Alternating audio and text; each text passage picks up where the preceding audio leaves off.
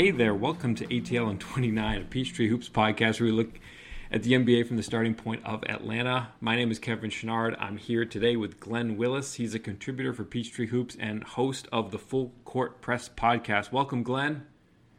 Thank you, Kevin, for having me. Always fun to talk basketball with you.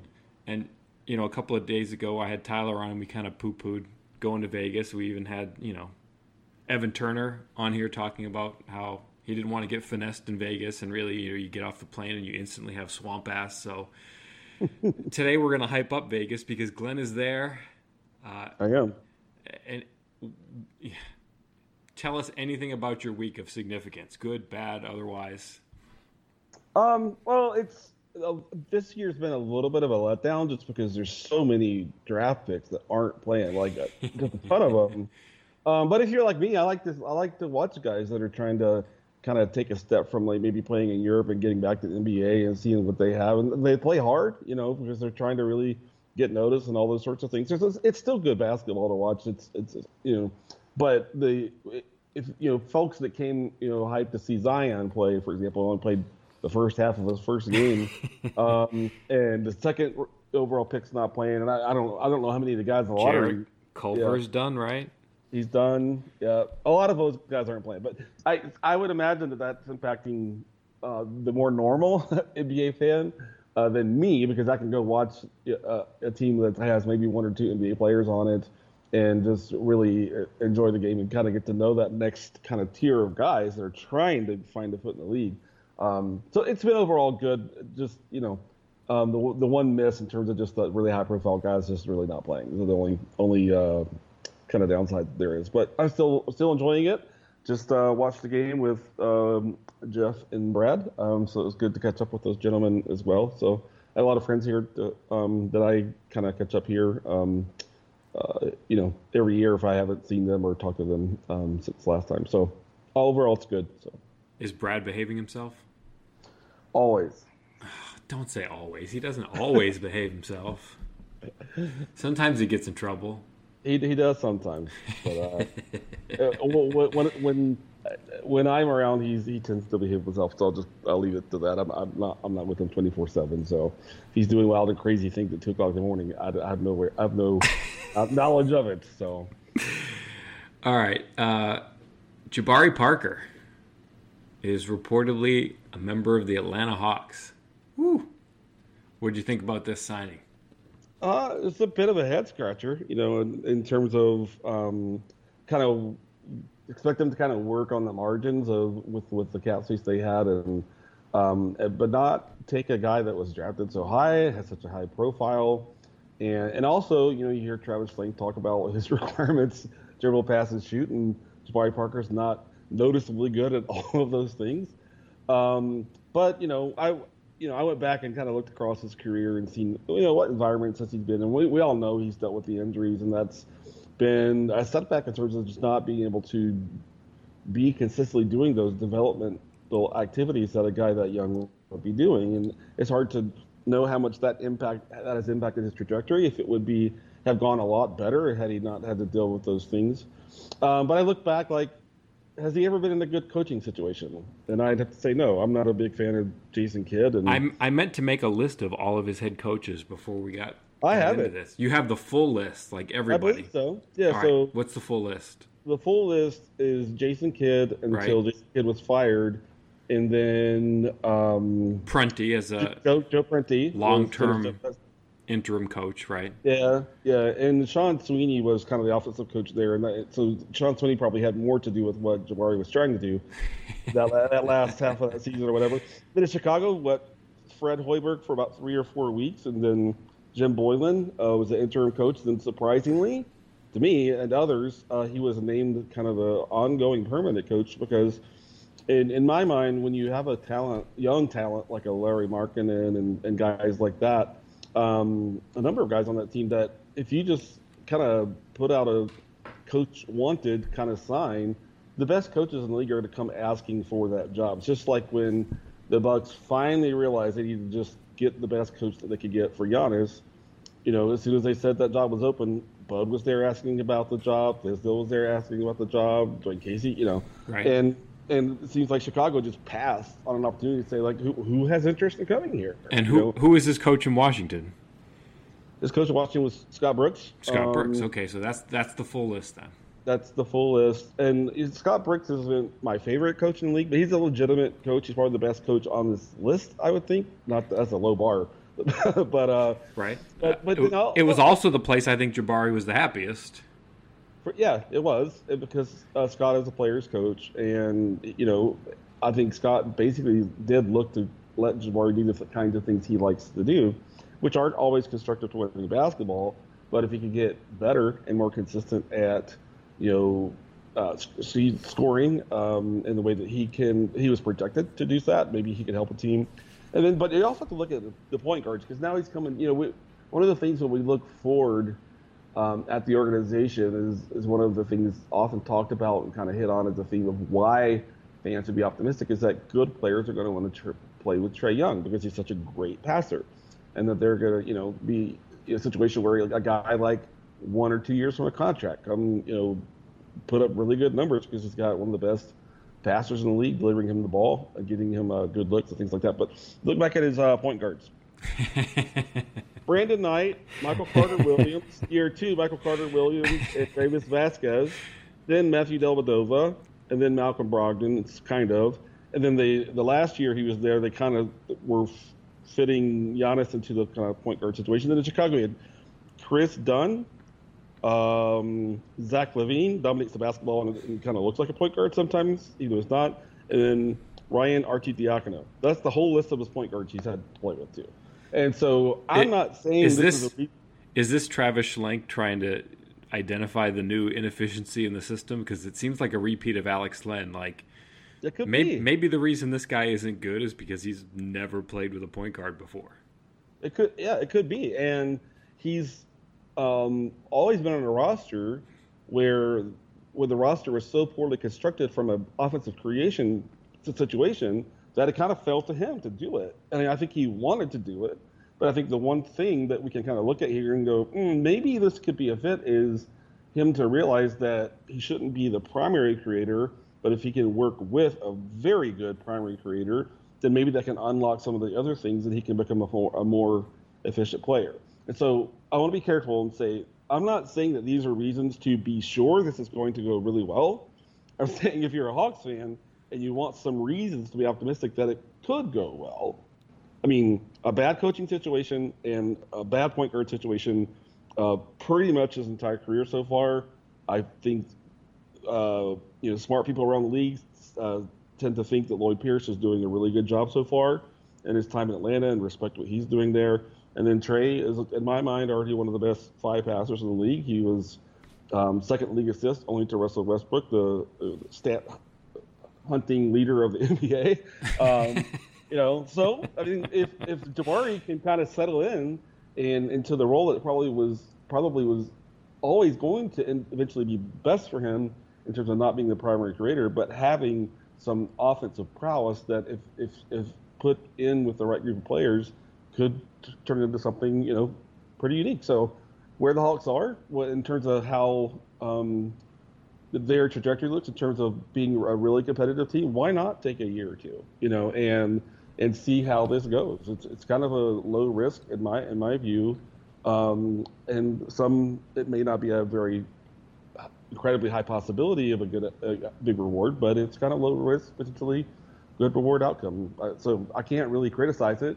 Although I will say, when I first saw the notification, my first response was to scratch my head and go, what is this about? Yeah, I think I would kind of go a little bit the other direction as far as the primary creation. I hear you, and I think as far as the list of point guards that he's played with is pretty dismal. If you compare that list to the list of a typical, what is it now, 5th-year player, 6th-year player, but at the same time, if I try to figure out where he sort of pencils into this rotation, if he is in the rotation, it kind of feels like, number one, he's the backup point guard. And number two,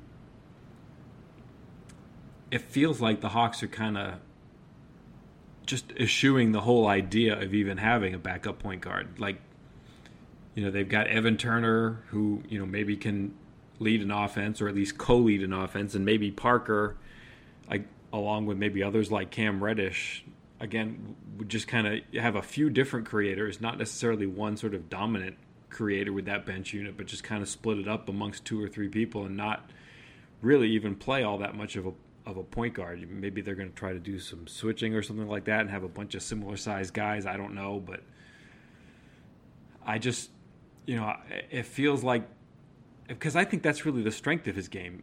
It's weird. This we're talking about Damian Jones too, but there really haven't been that many situations since Travis Schlenk has been here where they've put a guy on the roster who either wasn't a good 3-point shooter, or B, somebody they thought would be a good 3-point shooter. I think we've seen enough of Jabari to know that he's not going to be a good 3-point shooter, but he might be, a good mid-range shooter, and to exploit that, maybe they put the ball in his hands more.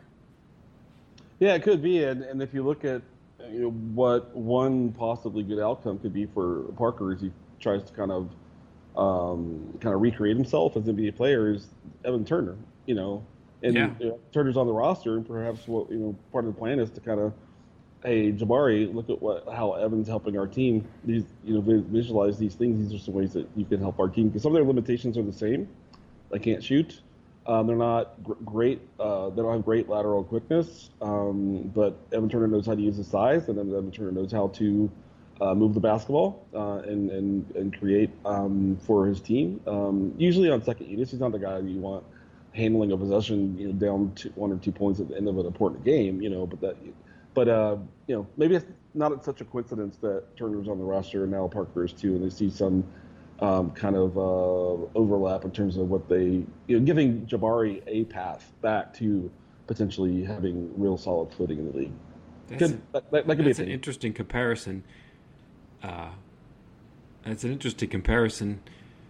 Parker's such a wreck, or at least to this point in his career, he's really had a lot of trouble defensively. And you mentioned that he doesn't really move his feet well laterally, and it's remarkable. I think that he has the biggest differential between his vertical explosiveness and his lateral quickness. Like, I don't think I've ever seen anybody who struggled moving laterally as much as he does. And at the same time, for a guy who's come off 2 serious knee injuries, his vertical burst at times can be just astounding. Yeah. It's kind of confounding to see both of those things out of the same player. Yeah, and another guy that kind of is in that mold that Hawks fans will probably have a negative reaction when I say it, but and his Kanter's a little bit like that. Like, running in a straight line, he's fast, he's explosive as a jumper, but always a better offensive rebounder than a defensive rebounder, and always kind of more explosive athlete when he's moving forward or getting the jump off of 2 feet. But, I think a lot of people don't realize how much Kanter has improved the last couple of seasons. I talked about it on the last podcast I did with my brother, Greg, the Full Court Press podcast. We're doing the free agent kind of analysis, and I was like, the Celtics signed him, and I was like, that's not a joke signing. He really helped the Blazers last year, and he wouldn't have been able to do that had he not improved from when he was called Can't Play Kanter in OKC. If he was still that guy, he wouldn't be getting these opportunities. Yep. And so it's not, Parker, is getting, I think, a good opportunity with a team that, has a solid track record, even if it's only been a year, in player development, and kind of go into an environment. It's a little bit also like when we talk about Cam Reddish as a draftee. He gets to go into a low pressure environment and kind of make the most of himself. It's a perfect situation for him. Had he been drafted by Chicago in the top 5 and had been expected to be their best player from day one, that probably was not going to go well for him. But Parker drafted really, really high, has not at all been on the path that people thought that he would be on, but he comes into a situation where it's a low pressure opportunity. And so, living in, I just recently moved out to Seattle, but I lived in Minnesota for 11 years, and just being plugged into the Midwest. I mean, the kid's from Chicago, he played in Milwaukee, and you can't find a single person to say a bad thing about him as a person. And so that it's just really easy to root for and hope that he can, without the pressure of And he was also like competing with Giannis. I mean, back in the day, Parker, they had a whole lot more hope for Parker being the superstar and Giannis being could maybe be a second player to him, and all of the organizational energy kind of rightly going to Giannis was the thing that was probably hard for him to deal with as well. And now he can just go to an organization that believes they're on the rise and believes in the fundamentals of what they're doing, and can just be one more guy in that in that organization, hopefully finding his way again. Yeah, I was covering the Bucks when they drafted Parker, and I remember that first season where the fans were literally split. I mean, it was half the people thought that really it was going to be Giannis's team. Giannis was going to be the top dog, and half thought it would be Jabari. It's amazing in retrospect. It was like the movie Twilight, where I've never seen it, but it was like Team Edward and Team something. It's like you were one or the other. You couldn't be both. I'd have to ask my daughter to refresh my memory on the movie, but I remember it being kind of like that. It's kind of amazing. I was trying to get some stats before we started on Jabari, and you go to Basketball Reference, and it's like, they do it at the bottom of their Basketball Reference page. They look at your win shares and they do the player comparison finder. Who had the most comparable career to yours through this many seasons of your career. And one of the players, one of the top 10 players compared to Jabari is Andrew Wiggins, who was, number 1 in the draft, where Jabari went number 2 before Embiid. Yeah, that's crazy. And one of these guys is on a max contract, and one is trying to reinvent himself as an NBA player. It kind of feels to me a little bit, it's a 2-year deal. I think I should just guess the number. I think I heard, roughly $13 million with a player option in the second year. And to me, it almost feels like a 1-year contract in the vein, in the sense that if he plays well, he'll be out. And if he plays poorly or if something goes wrong, it's not like they can't just buy him out for next season, in a season where they have such a ridiculous amount of cap space next year. Yeah, agreed. And we don't want to do the exercise like right now, but you really have to look at, when do we think the Hawks will be serious about managing themselves to being over the cap team? So that's, you're looking at probably giving John Collins an extension, and then a year later likely giving Trae Young an extension, and then who knows what will come of the guys that they just drafted. But these next 2 years are going to happen. He'll be clear of before that Collins extensions would hit the books. Right.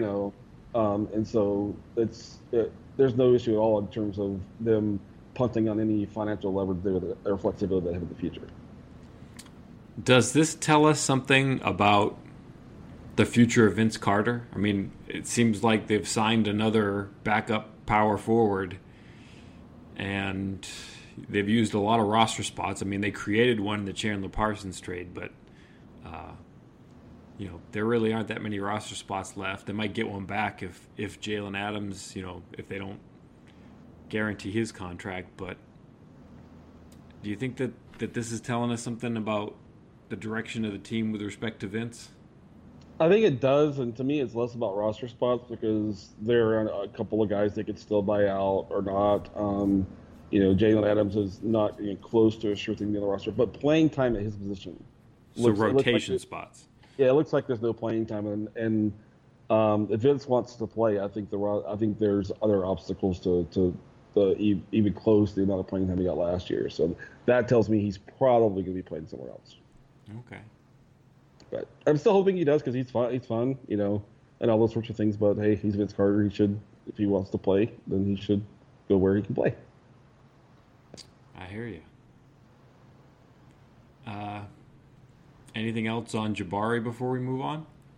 No, I'm looking at it as only no real downside to the decision, and I'm rooting for the kid, and it'll take some time to see if this works out for him and the team, and but I'll be rooting for him all the way. All right. Yeah, I'm really optimistic about it, just because I think he'll do well with the ball in his hands, and I think he'll have the opportunity. I think that's what he does best, and he'll do it with a better supporting cast and in a low pressure situation, just coming off the bench, I don't think there's any point in the season where he's going to be a starter unless the season goes really, really wrong. So, if he accepts that role, I think it's one in which he can thrive. So, seems like the Hawks are revamping their backup front court. In addition to signing a new backup power forward, Omari Spellman has been traded to Golden State. And in exchange, they get from Golden State Damian Jones, who probably fills some of the gap at center. Does that sound right? I think so. It's so hard to evaluate young guys who played in the context of those great Golden State Warriors teams. Because when it came down to it, when you're trying to win a championship in those 8th, 9th, 10th spot, across the regular season and then, in some of the postseason, you just want guys who aren't going to screw up. And young guys are going to screw up. That's how you learn, learn from your mistakes. And it's hard to earn playing time in that situation. So I don't really know what to make of Jones as an NBA player right now. He played more than 400 minutes this last year, and I don't think he'd ever hit 100 on any prior season. So small sample size across even 3 seasons. I do remember him being kind of hyped a little bit in that draft class in terms of his ability to move for his size. I didn't watch a ton of him at Vanderbilt, but it seems to me like I'm going to guess that if you look at what he's going to do, it's going to be a little bit like when Miles Plumlee was in the rotation, in that at least right now Jones isn't a shooter. He did improve his free throw shooting to 65% last year, so that always makes you wonder if he could be taught. They taught plenty of bigs how to shoot, but when Plumlee would play, he would just dive to the rim in the pick and roll or sit in the dunker spot and let Collins or whoever else deadman a function on the perimeter and those sorts of things. So Jones certainly profiles as a guy who should be very good in the pick and roll. And the value of Plumlee, the last year, especially, even as much as fans kind of wanted to hate on him, if Dedmon got injured, and when Dedmon got injured, and when Alex Len was missing an injury, it would suck to have a point guard like Trae Young and have that next guy that doesn't want to play but has to play because of injury to not be good in the pick and roll. Because that's where Trae's, is at his best in the half court, So Plumlee had value in that he could go in there, and Trae had a pick and roll partner when other guys weren't healthy or weren't available or what have you. And I think Jones is going to kind of be like that. And then we'll see if there's been more development going on that we didn't get to see because he rarely played for Golden State. I think the bigger news here is them moving on from Omari, and we could talk about that if you want to. But in terms of bringing in Jones, and I think it's a 2026 second-round pick, you get to try out Jones for 1 year, but he'll be, up for a restricted free agency after the season. And he seems like a guy that if you even extend him a qualifying offer, he would just take it. I mean, projecting where he could likely be a year from now. We'll see what he brings. The one thing that I found really interesting was that Travis Schlenk was part of the front office that drafted Damian Jones in Golden State. So there may be some intel that he has that was material to making this trade. I don't know. Yeah, I'm sure it's a player he's like. It's always funny when you see Schlenk trade with Golden State. It's kind of interesting to see Spellman go to Golden State because, for so many years, it's like, I kind of want to see what Steph Curry looks like when they can play just 5 out. Like, he's never really had that kind of spacing. He's always played with Draymond and Kevon Looney and Damian Jones and Andrew Bogut and Zaza Pachulia. Jordan Bell. Bell. I mean, they've always figured out a way to get by, with some of their own guys lurking around the rim. I wonder if they can do some things with Spellman to create more space, just because, Spellman can shoot, I think. I mean, again, we're dealing with really small samples, but in terms of what he brings to the court, if they can play a big who can space the floor, it's a new world for Steph Curry in terms of, if he's playing off the ball, and it's kind of weird this year because they're going to have such a dinged up lineup, but when he plays off the ball, if he gets it, you've got to close out hard, and it's always been a little weird for Steph, I think, attacking the basket, and it's not that he's not a good finisher, but there's a difference between being a good finisher when there's 1 to no guys there versus 2 to 1 guy. Either a half guy versus 1.5 guys. Well, it always feels like now when Steph attacks the rim, there's 1.5 guys there waiting for him, even if he's totally beaten his own man who had to close out hard on him. So, I don't know. I'm happy for Amari. I think it's a good situation for him. He gets reunited with his old college teammate Eric Pascal. Maybe they can be roommates and live together, and maybe he'll happy and a fresh start and a new outlook, and I think he'll do well. But I think it's funny that it's just a little bit funny to me how when Travis Schlenk got here, it was just shooting. I mean, everything was shooting. Why was Jalen Adams here? Because he could shoot. They gave Jordan Sibert a 10-day. Why? Because he can shoot. They drafted shooters. Kevin Huerter, he can do a lot of things, but he can shoot. Every player that they added, they thought Alex Len could shoot. They thought Dwayne Dedmon could shoot. Ersan Ilyasova could shoot. I mean, it just seemed like all the acquisitions were about shooting. And then the last 3 players that they've added, I don't know how you sequence all these moves, but in my mind, and you look at what they're doing with their bench this season, Evan Turner, Damian Jones, and Jabari Parker. And it's not about shooting, and maybe they're getting some different things. They feel like they need something different, but it feels like a shift away from the shooting a little bit. Yeah, and maybe they feel like they have all the ball dominant players that they want. I think there's a saying about you can never have too many wings. We hear that all the time, but I do think that you have to be mindful about bringing in guys who their primary value is playing on the ball, but you already have like your 3 or 4 guys that you want handling the ball most of the time. And so that's where Jones might be a better fit than Amari, for example, because Amari's good with the ball, especially for his size. And then again, like we talked about Parker and Turner, but we'll see how much facilitation they do, even though they're not shooters. And then there's also the kind of the wild card of, do any of them actually turn into shooters through the player development? I don't know, but it does seem like there's some diversification happening at this point, which was kind of not what we've seen until now. Basically, I think you're right. I think this is a different thing. If Chris Gent was going to teach Evan Turner to shoot, he would have done it when he was at Ohio State. He would have been he would have taught him. He would have shared the Ohio State secrets with him. For sure. You kind of. Oh, guys. sorry. I think I'm more thinking about the young guys that might have it in them. I see. Be taught to shoot a little bit. Okay. So you led me to this before, but I ended up going another direction. But you brought up the point that Travis Schlenk was there in the Golden State front office when they drafted Jones, and one of the things I did was I tried to dig up anything that I could find on that, and I found some audio of Schlenk talking about Jones, and this would have been midway through Damian Jones's first season. He got hurt, so I don't think he did much of training camp that year.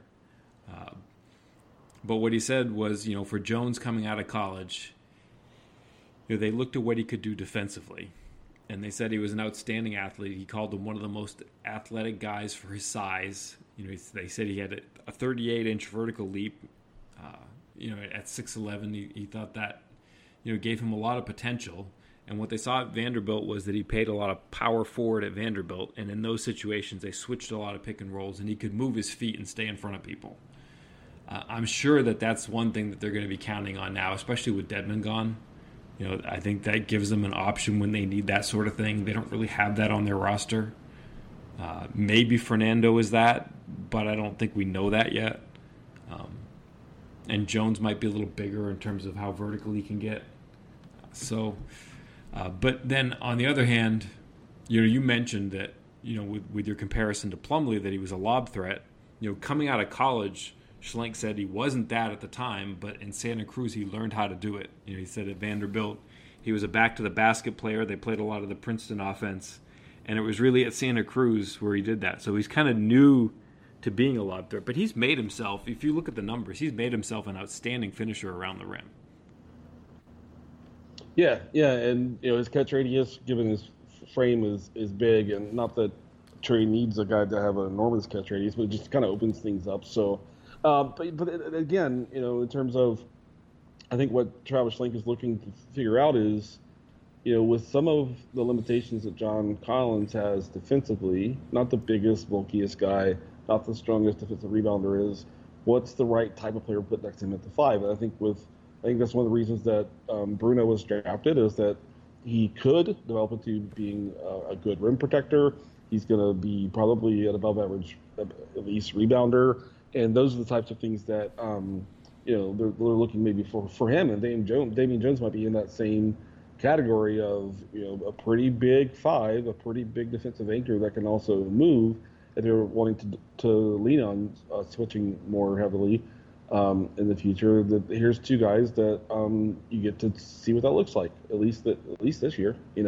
For Fernando, obviously you hope for more than that, and if things go well for Damian Jones this year, maybe another year or two, we'll see. But to really, when they really want to say, okay, we're ready to start ascending and really starting to try to function as a team that wants to really contend, they've got to figure out the roster construction that's going to work to really bring the right kind of support around Trey and John. And I think kind of turning over the center position kind of the way they are in this offseason is a swing at, what does this roster construction look like, Amari was never going to give them that. Amari's always probably going to have more offensive value than defensive value. It was the development of Collins becoming a really good scorer and a really good offensive rebounder.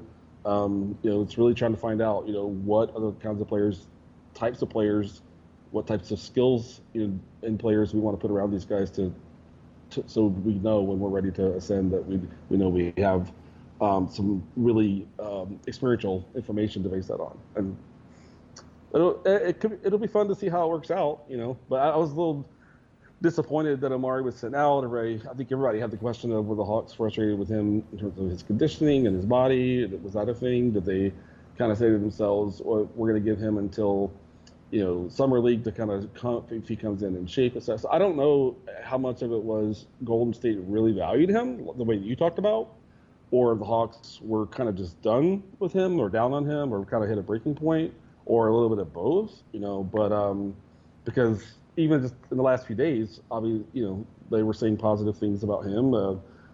Greg Foster had positive things to say after Amari's second summer league game. But those coaches and front office people have to say positive things about their people, no matter what the situation is. Sure. So, I assume some point down the line we'll kind of know more of the truth of what was was Golden State just really super interested, or were the Hawks kind of like, he's never really going to fit next to John great, or the conditioning. Who knows? But just like, I'll be rooting for Amari in Golden State too, and hope that that's a good place for him to kind of, grow into being a really good player. You mentioned, pairing somebody with John Collins. I was kind of hoping for it to come up. Did you listen to that Low Post podcast with John? I did. I listened to it last night while I was eating dinner. Okay. It didn't come up, but I was wondering if he was going to ask him about I thought there was just a huge, you don't see many switch flips in the NBA, but it felt to me like, I don't know the exact timing of it. I'd say last 2 months, all of a sudden John just started playing defense, and he really hadn't before that. Right? I wrote the draft profile on John Collins, and it was not glowing for Peachtree Hoops. Right. What I didn't know when I wrote it was that basically, if you believe the story, is that Danny Manning just said, don't pick up fouls on defense. Right. He remind listeners, he led the country in PER. Yep. And he was the entire Wake Forest offense. And when I look at kind of how they played and how they kind of approached trying to win games, I was like, oh, he basically was told to be a statue on defense just to not pick up fouls because he was their whole offense. And then, of course, I wrote into the draft profile, he doesn't have additional length. I mean, I called it as positive. Like he's probably the fastest big in that draft class, and he is really fast.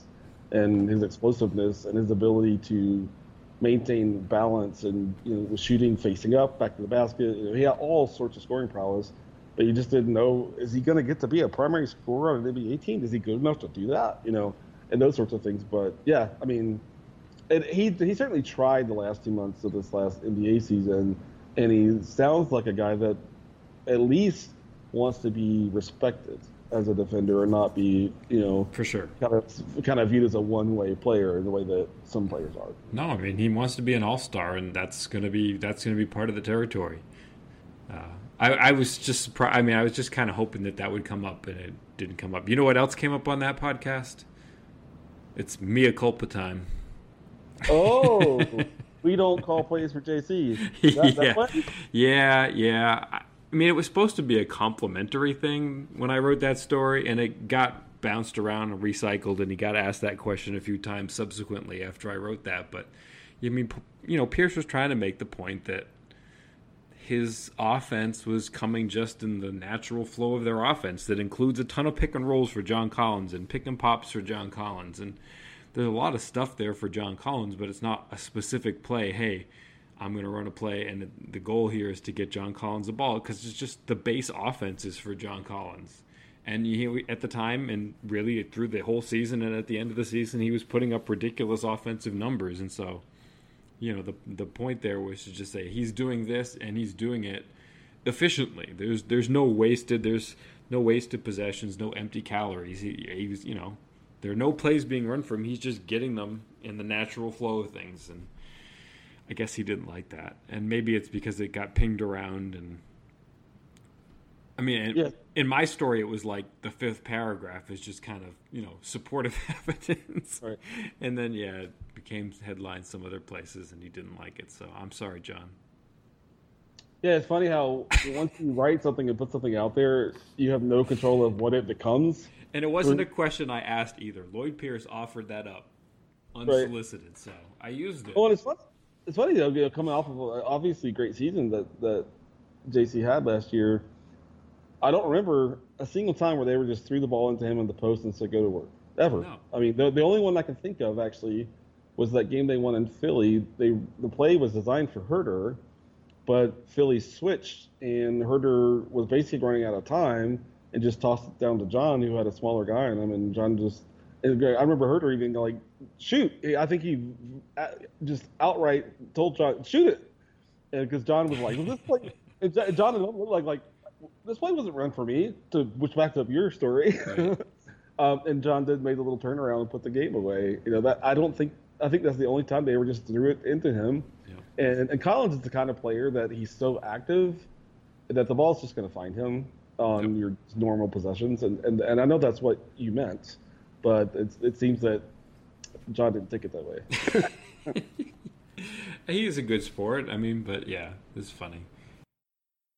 And, you get to see his post game, but it's like, when does he get his low post opportunities? It's like if there's an offensive rebound and he doesn't turn it into a tip in or a tip dunk or something, where he's just got an angle to the rim.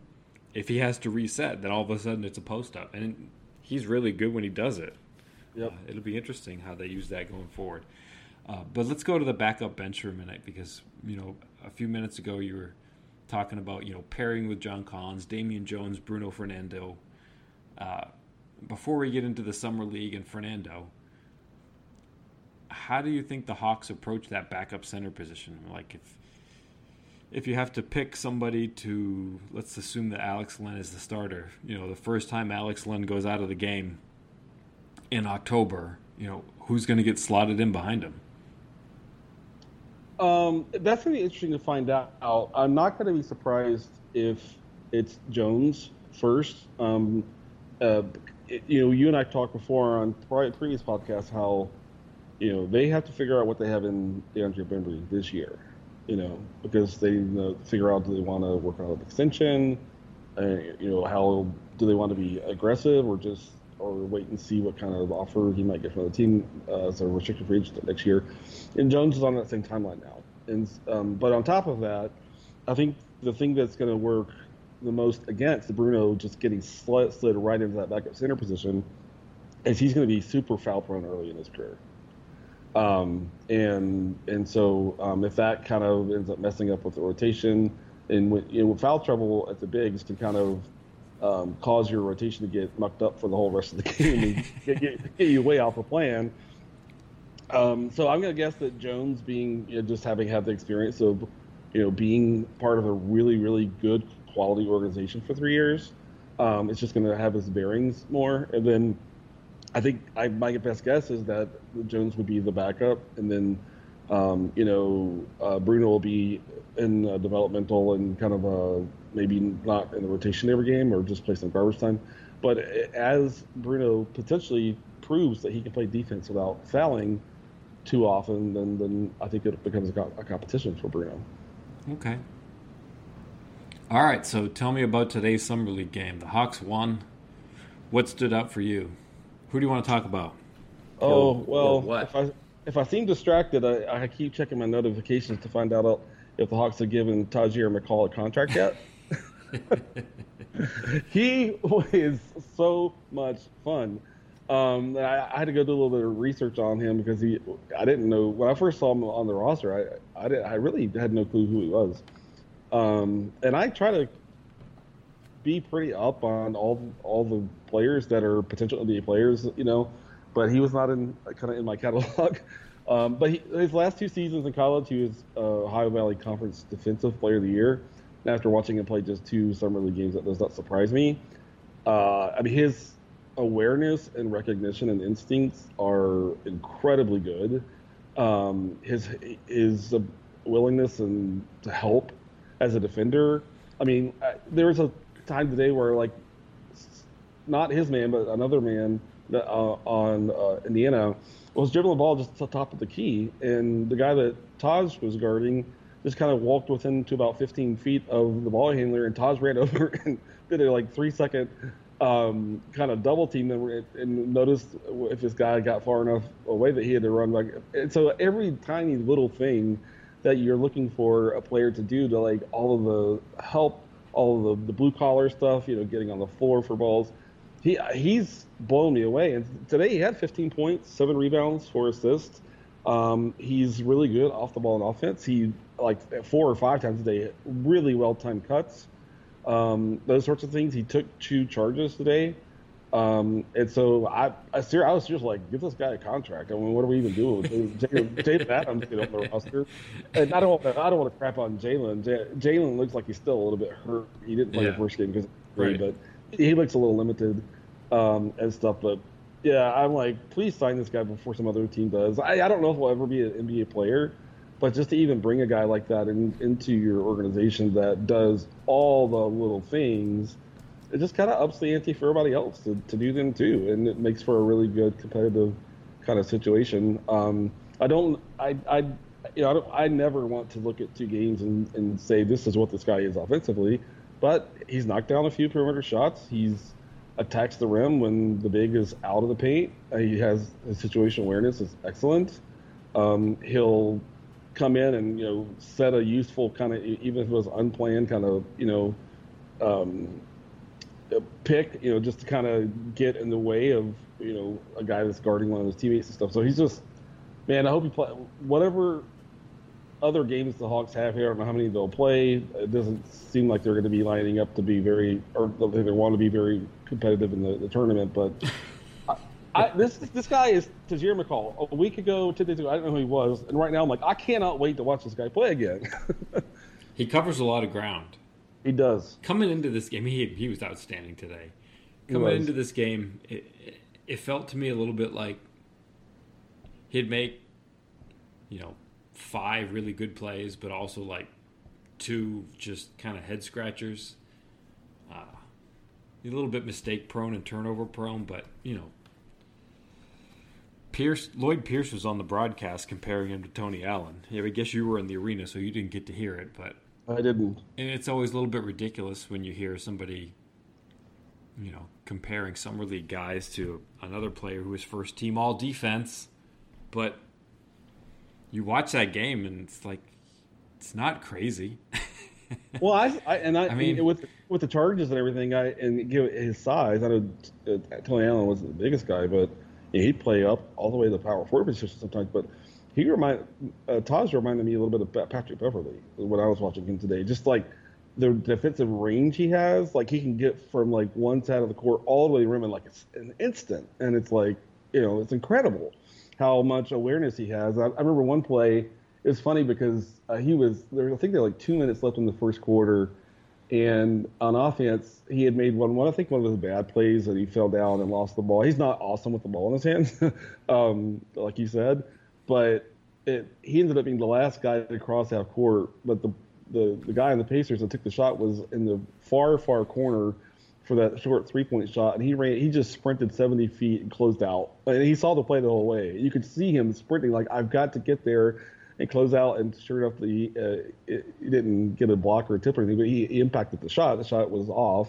But after that, he was just like, yeah, I'm done. I can't even get up.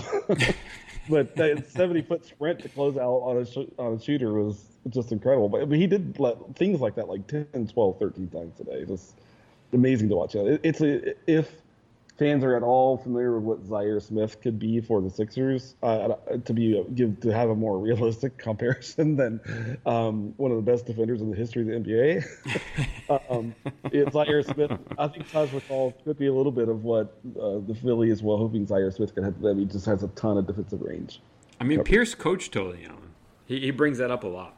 Sure. I'm sure at some point, like 2 years from now, the players would be tired. Yeah, we know you coached Tony Allen. Enough about that. Yeah, might be sooner than 2 years. At the same time, I feel like if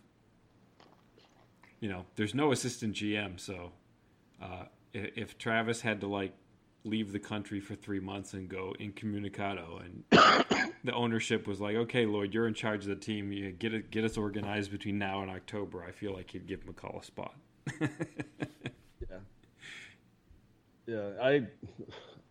It's funny when you watch a handful of players here that just stand out to you, and when they're in that group of guys that they don't even have an NBA contract right now, don't even have a non-guaranteed contract right now. Right. If I had to put a short list together of guys who to me look like they should have something more than perhaps a camp contract, those famous $20,000-$25,000 contracts, $50,000 I think is the most they can do. I have to go look that up, but I hope at least he's going to be on the 20 that enter camp for the Hawks. That would be fun.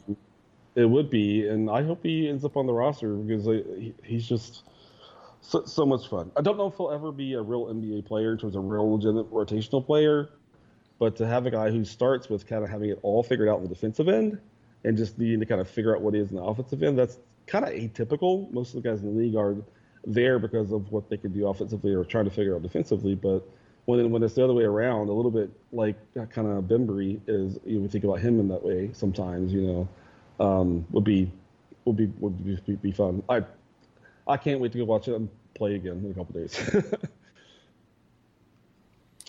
All right, so I've got 3 other guys I want to talk about. Maybe you'll have more, but I want to talk about Bruno Fernando again, what you saw to him today, and also Charlie Brown Jr. and Jordan Sibert made a lot of shots. He did. Where do you want to start? We can start with Bruno if you want. There's a lot of good and a lot of bad, okay. which shouldn't be surprising from what I saw. And then I'll be interested to get your take. Really good defensively in the half court. Was very impressed on several plays where he would really get up on the floor and help at the ball screen and still have 100% awareness of where his guy is and get back to him and get a body on him. I remember one play specifically, he really had no shot at getting the rebound, so he helped on the ball screen, and then the ball was moved to the perimeter, and the perimeter shot was taken, and he scrambled back to get his body on his guy, even though there was no chance he was going to get the rebound. And so he wasn't just stat-seeking at all. He was trying to handle his responsibility.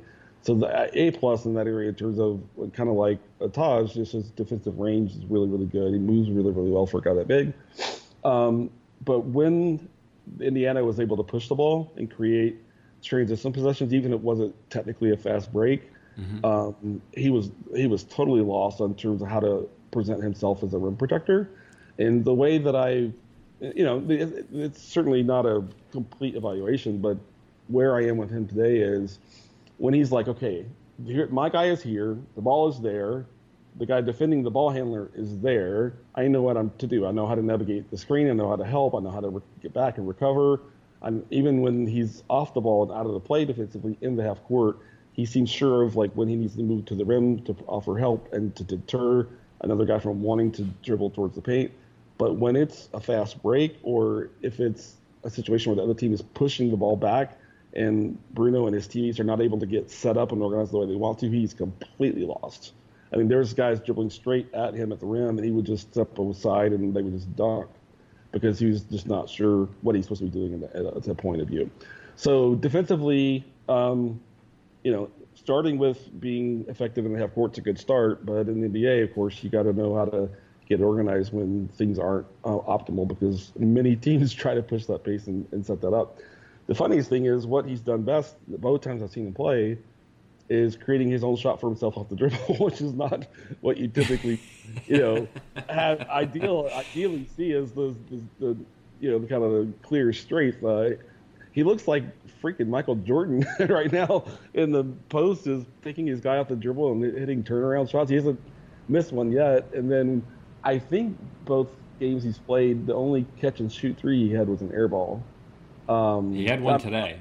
He had one today. He airballed another turnaround too. Like he did miss one of those turnarounds. Yeah. Came like way short, but but, that one where he like attacked a closeout and just kind of dribbled into a pull up like he was, Steve Smith. Yes. It's like, come on, stop. Yeah. So I mean, that's the part of his game where like there looks like there's some fun potential there. But you don't really know if that's what the Hawks really envision him being at all. It's a guy like creating his own shot, but in summer league it's fun. But I think of what I wrote because I did the follow up of game 2, which was not the most fun game to write about. But how did I put it? He had one possession in game 2 where he was attacking a closeout, but he attacked it so quickly that he put his defender back in the play instead of letting his defender get like all the way to the perimeter. And I wrote, he'll learn to wait a tick or two more and let that guy get all the way out of the play. Right. But today he did a little better. He let the defender get further out and got that out of the play.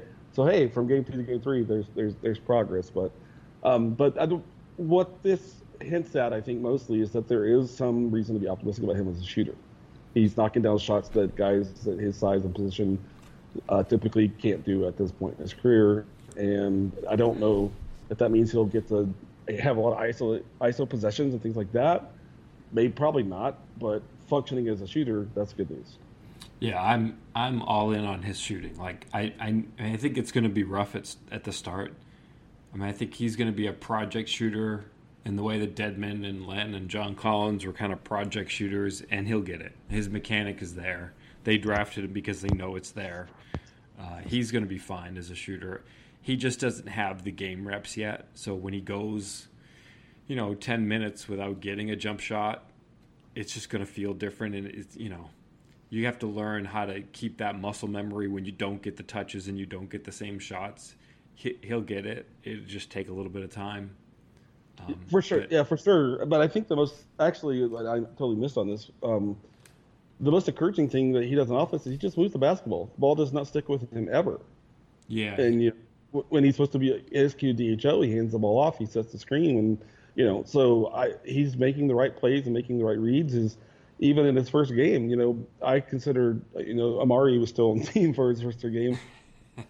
But Bruno was recognizing things before Amari was. Right. Which was impressive to me because I consider Amari a pretty high IQ player, But he was seeing the floor well. His very first play was a skip past Amari in the corner for a 3 shot, so the ball movement was there. And then today, in his second game, the Hawks' third game, he got double teamed in the post one time. They had a mismatch, and they swung the ball to him. And as soon as they double teamed, I was like, oh no, because that double team snuck on him from behind. He didn't see the double team, but it took him a minute, and then when he did see it, he kicked it instantly.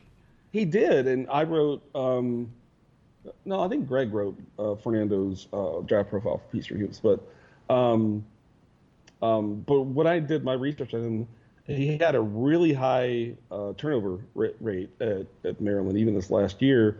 And when I went to dig in on, what is that? Does he have bad hands? And it was almost all of them were like when teams would double him, he just did not know what to do at all, and he would freak out, make a terrible pass, or be like, I don't want to make a bad pass. So he like, when guys hurry up and get a shot off before they get the defender seriously, they don't have to make a read. You see guys do that. He did a lot of that, but I was like, as soon as they double teamed him today, I was terrified. Like, oh no, this is not going to go well. But he handled it like as better than I ever saw him do it in college. So that was kind of weird. But yeah, I think he's going to be good at that. Okay, do you want the good news or the fun news?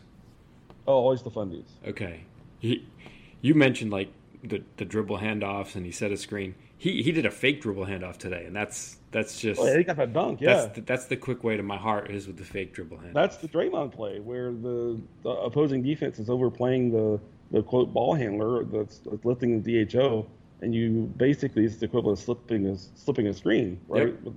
Without the ball, you're slipping the screen. With the ball, you're faking the handoff and getting downhill and getting the dunk. So that was good on you for remembering that. That was one of his better plays today. But the good news, I think, he's immovable. Like when he sets a pick, like the bodies bounce off him. And Yep. when he was boxing people out, he just did a move. Like if they tried to nudge him from behind, he like just did not move. He's immovable. Yeah. I think he's really strong. So, I just Yeah, think and that has a he's lot of potential. Yeah, and in basketball, because basketball is kind of a finesse sport in a lot of ways, you'll sometimes see big, strong guys that don't want to do those things. It's really fun, to your point, and good news when you see a guy who's big and strong and it seems to enjoy applying that part of his game. Yeah. But yeah, it was like by the third quarter, you'd see him go to set a screen, and the guy's maybe already tagged like 3, 4, or 5 times. And the guy was like, "Oh no, I'm done with this." Yeah. All right. Jordan Seibert, he made a lot of threes.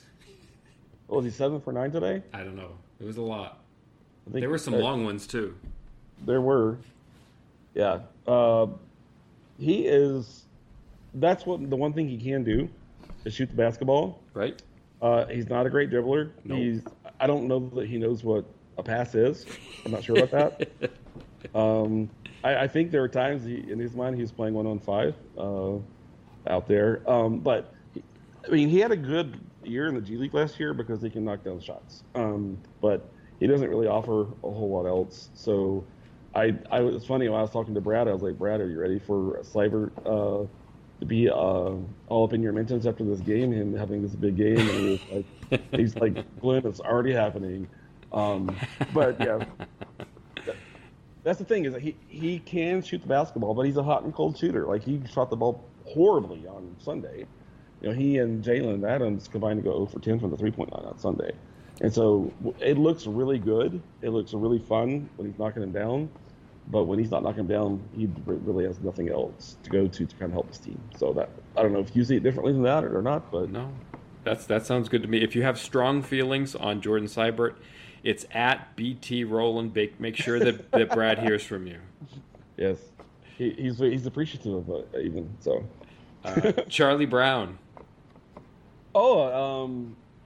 Had a slow start offensively. Not a surprise. You could tell he was trying to. It's funny when you watch a guy play like that. At least this is how I watch the games. You could tell early, even though those shots weren't going in, he was really like, I need to find my rhythm. I need to find my rhythm, and just kept working on it without forcing it too much. And then he found his rhythm, and then they're like, okay, I get why he's not on a 2-way contract. He's like, they grabbed him. Not even in 2 hours after the draft, he'd already agreed to the deal, I think. Right. But what I put into the Slack was professional scorer. I have no doubt he can be a good enough scorer to have a place in the NBA. But he was dying on every screen today. Hey, Jalen Adams is going to get a lot of crap for this week. He's gotten a lot better at that.